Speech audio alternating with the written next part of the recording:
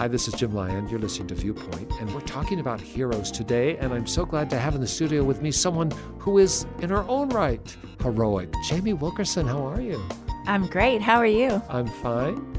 We live in an age where we could use a few more heroes. I suppose that could be said for every generation, but right now, where the world has so many challenges, we need some heroes, real heroes, not comic book heroes, but real people, real flesh and blood, who are just like you and me, who make some decisions and choices that are heroic and actually speak across the ages. And today, we're talking about a group of those, but especially one in particular who's kind of the leader of the band. Her name is Perpetua.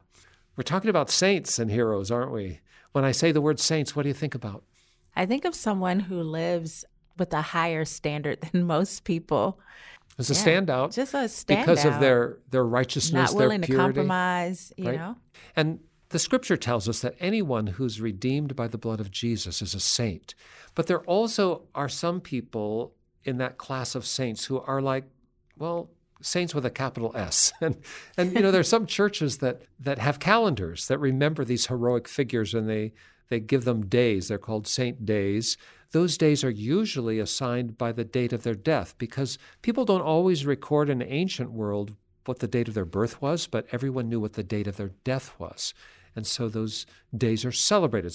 We're not here to pump up anybody in particular, but we are here to remind our audience and ourselves that there are heroic stories in history that still speak across time to call the best out of us. And these heroes that we're talking about are people who became heroic because of their faith in Christ. And on the 7th of March, there's a saint day for Perpetua and Felicitas and their companions. That's the name of the saint day, because Perpetua and Felicitas, or sometimes called Felicity, who was a slave, are murdered on the same day together with some other companions, some free men. They were murdered for their faith in Christ. They are heroic not just because of the way they died, but because of how they lived.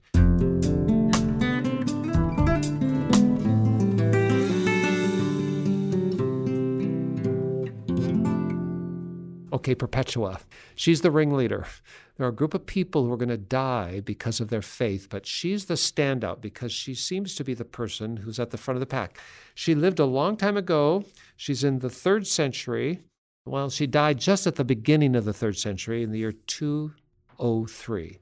And she lived in Carthage, which was at the time a big and prominent Roman city on the coast of North Africa on the Mediterranean.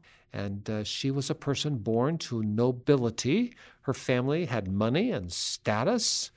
We don't know anything about her husband, curiously. Maybe he wanted to distance himself from her because she's going to run afoul of the government. We don't know, but we know she had a baby. And she's just 22 years old, and she's nursing this child when she gets apprehended. She's arrested. Perpetua. That's her name. What would you say about her, Jamie? I love looking up definitions of names and words, and I couldn't resist looking up her name, and it means lasting. It's from the Latin word that means lasting, and like I think in perpetuity, it describes her. we'd say in English, yeah. Mm-hmm. Yep. And she's lasting, and her story has lasted. And when we tell you her story, it's not because it's kind of some myth or some kind of fanciful Aesop's fable. Actually, there are written documents that are contemporaneous to her life that record her story. Her history is as solid as you might say the history of other great figures of antiquity, like Augustus Caesar or maybe Martin Luther, not in antiquity so much, but hundreds of years ago. Their stories are told because there are existing records that bear witness to their stories. And actually, Perpetua wrote a diary. You might call it a kind of ancient diary of Anne Frank. She's imprisoned, and she's writing about her life and her journey. And there's somebody else that's unnamed who we call the editor of the diary, who ultimately, after her death, wrote a preface to it and then did some finish work at the end. But actually, much of what we know about Perpetua is out of her own mouth. It's what she believed. It's what she wrote down. And this diary is a terrific work of antiquity to help us put flesh on the bone of her story. Now, there's Perpetua, and there's a slave woman named Felicitas or Felicity. She's in the mix too. And then there's another slave, I think, and 2 other free men. They're all apprehended together, kind of imprisoned together because they believe in Jesus. We're not sure why. The emperor at the time, his name is Severus, and he's not necessarily famous for being a persecutor of Christians, but we know that during his reign in different cities of the empire, the locals would persecute Christians. Maybe he turned a blind eye to it. We don't know. But we know that these people are going to die at games that have been arranged to celebrate the emperor's birthday. And to celebrate the emperor's birthday, why not just murder a few Christians? I mean, honestly, that is the cruel world in which Perpetua lived. What do we know about her family, Jamie? I mean, she had a family. She had a dad that cared for her deeply. What do we know about him? Well, her father he hadn't converted to Christianity, and he really wanted her to renounce her faith because he was afraid that, of what would happen to her if she didn't. And I had read too that she and the others that were martyred alongside her were in some kind of class. They were preparing to be baptized. So they were in the early stages of their faith, and so they had developed all this courage and passion right there in the beginning stage. But her father was not convinced that this was the route she should take. So in her diary, she says he came to her 4 times and begged her. He pleaded with her, give up on this Jesus trip. Just let it go. But she wouldn't do it. And it's really significant in her narrative because it was her father. And in the ancient Roman world, it was a patriarchal society. Dad had a lot of authority and influence. And it's not that he was a bad guy. It's just that he could not understand why she would risk her life for this Jesus who he couldn't even see. But something had happened in her heart. She believed that Jesus was alive. And you're exactly right, Jamie. She was in a class. She and these others that are going to be murdered together, they're in a class, a discipleship class or a Sunday school class, or it's some kind of program. Even in the ancient world, think about this, 2nd century after Christ, there's a program to help people learn how to follow him and how to understand him. And they're in that class together. There's another interesting thing about that. The class is comprised of people who come from different stations of life. So you've got Perpetua, who is born to noble Roman blood. I mean, she's got money, she has status, her family has power. And she's in a class with slaves. What does that tell you? It just reminds me of the scripture that talks about how in Christ we're all equal. There's no slave and, there's no big I's and little U's in the kingdom. So it just shows that there was equality there. It's a society that's unlike anything in the world around it. You're exactly right, Jamie. I mean, here we have people coming to Jesus, and when they meet Jesus, all the pretense and all the status and all the social stations evaporate. Mm-hmm. They're going to die together. Jesus is the great equalizer. And today we understand those values and we don't always live up to them, but they're commonplace to talk about. But in the ancient world of Rome, it just had no precedent. What? Mm-hmm. You're going to hang out with these people? You can't be serious. Mm-hmm. But it was Jesus that kind of gave them a new sense of family and value and society together. Okay, so they get arrested and they stand trial, and now they're going to go to the games. You've already referenced this. There's a big stadium. Oh, yeah. And in the stadium, the crowd is chanting. I mean, we know this from the record. The crowd is chanting that these people should be put to death, and not just easily. We're going to draw it out because we want to be entertained. Mm-hmm. It's so hard for us today to imagine that in real life, isn't it? But then, honestly, our world today has some of that, don't we? Think about all the games we play where people die. Mm-hmm. Think about the movies we watch where people suffer. And we do that for entertainment. Well, they're just doing it with real people. Mm-hmm. And what happens in that stadium? What's the first wave of the torture? So they were scourged because the crowd wanted like you said, to kind of draw it out and be entertained. And then they had to face some wild animals. The men were, there were different kind of animals that were to attack the men, and then wild cows and bulls for the women. And it just made me think about, as a mom, I thought about just Perpetua's story, and I could just really It really brought it alive when I read that she was a young mom. She was still nursing her infant, and I thought about how, with my child, and especially when he was an infant, I didn't want to be away from him for several hours, let alone trying to imagine myself being without him For a lifetime. For a lifetime. And so, it made me think about her courage and her boldness at the earliest point in her conversion to Christianity. And you would think that takes years to develop this kind of courage. And then also I thought about a popular term that you may have heard, you may not have heard, but girl boss. Oh, girl everybody boss. wants to be a girl boss. I've known some.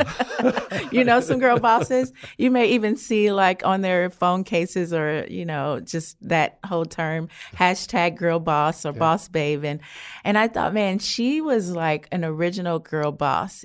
She faced death with she was willing to give up her family, not along this was something that was not, it was considered disgraceful, for her family. To deny her father's request. Exactly. Yeah. And so she faced that without any fear, and she was mauled by these animals, and she still survived, Yes, and that's why I went back to the definition of her name, which means enduring, lasting. Because the animals did not kill her. No, she was wounded, still standing, but still alive. And they had to kill her with a sword because she had so much strength and courage. Yeah, it is extraordinary. And she is a girl boss. You're saying an original. She knew who she was, and she knew who she served, and she had made a decision, and she was unwavering. I know people who just don't want to go to church because they can't find a parking place, or they're not sure they like the music, or whatever it is. I mean, all the things that we consider to be so significant. I wonder what Perpetua would think about that. But she, like some of the other heroes we've talked about, also had visions from God. She believed God was revealing to her some things. And in her diary, she describes how she would have these dreams of herself suffering, but then going to a beautiful garden. There was this recurring pattern of her dreaming that she was going to end up in a beautiful garden. And this gave her strength and courage and a sense of anticipation. This is going to be rough for a moment, but I'm going to something so fantastic. I'm not backing down. That's being a hero.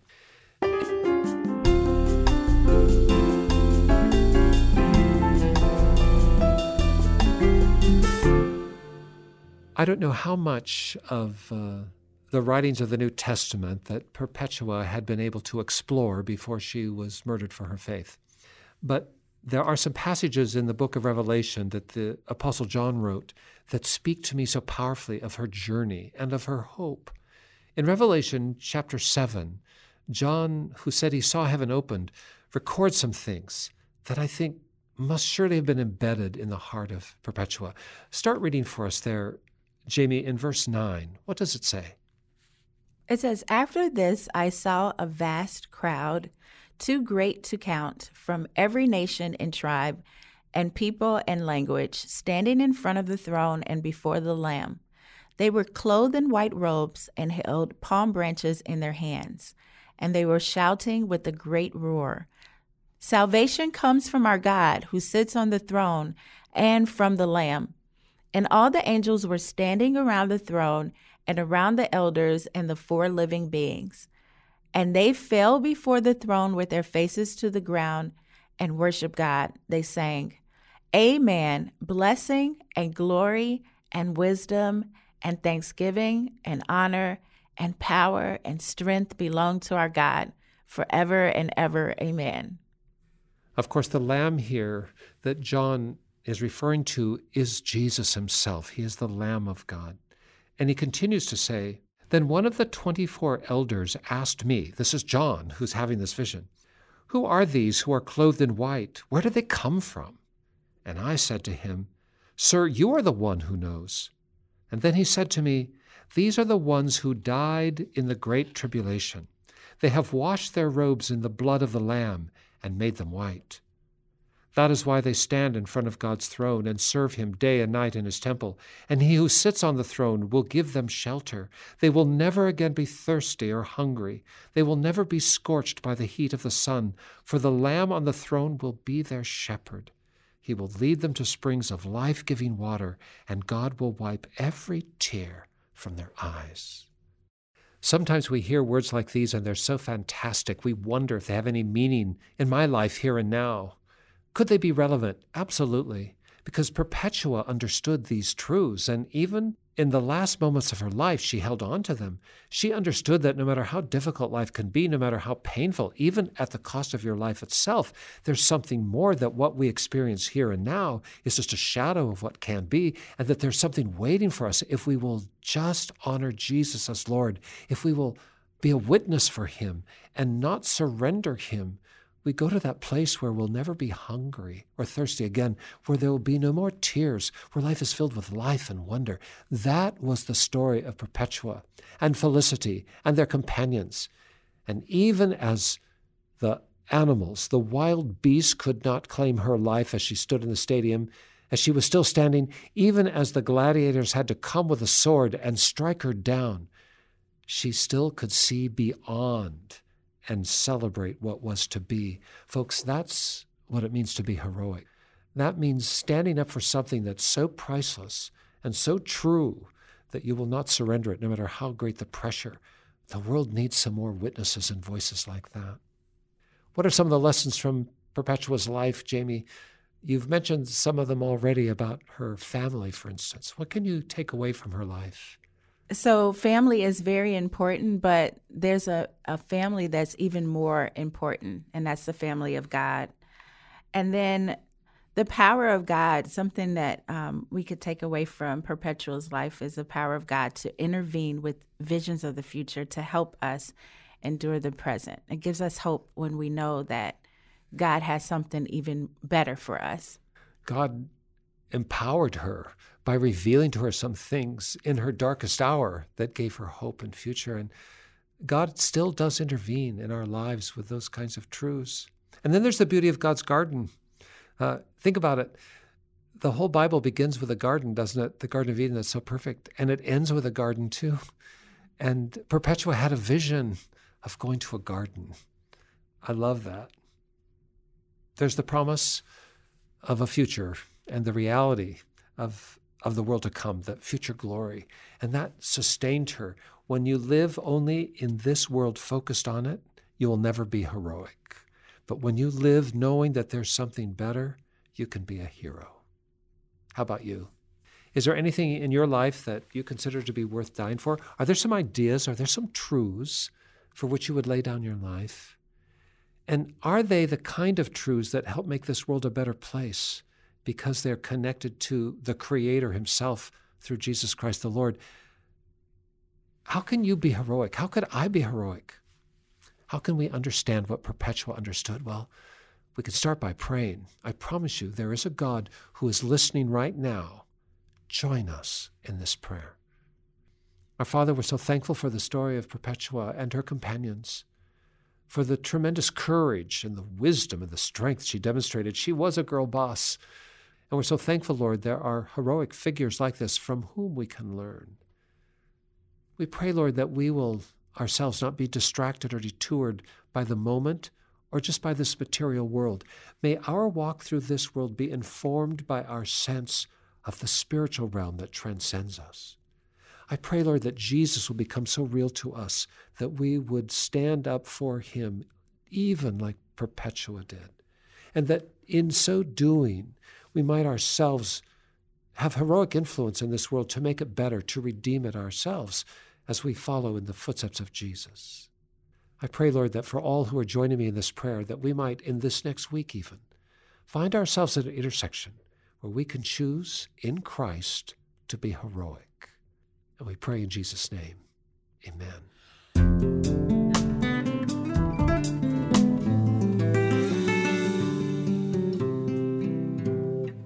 If you'd like to know more about this Jesus, to whom Perpetua and Felicity and the others were so devoted way back when, and who's still living today, give us a call. Just dial this number 24 hours a day and 7 days a week. We're by the phone. We want to hear your voice. The number is 1-800-757-VIEW. That's 1-800-757-8439. Jamie, I know that some people, though, may not be ready for a phone conversation just yet. How could they check us out online? They can go to cbhviewpoint.org. That's right, CBH, Christians Broadcasting Hope. That's who we are, cbhviewpoint.org. Read about the ministry there and send us an email. We will reply. Or at the last, just write me a letter. Address it to Jim Lyon, Viewpoint, Post Office Box 2420, Anderson, Indiana 46018, USA. But whether you check us out online, send me a letter, or give us a call, let us hear from you this week. You know what, Jamie? Perpetua may have been the original girl boss, but I think you could get there. I hope so. Thanks for joining us today. And we're thankful that you tuned in also. We hope you'll be with us again next week when we continue our stories of heroes, great figures from the past that speak still today. Until then, for all of us at the Viewpoint Ministry team, this is Jim Lyon. Stay tuned.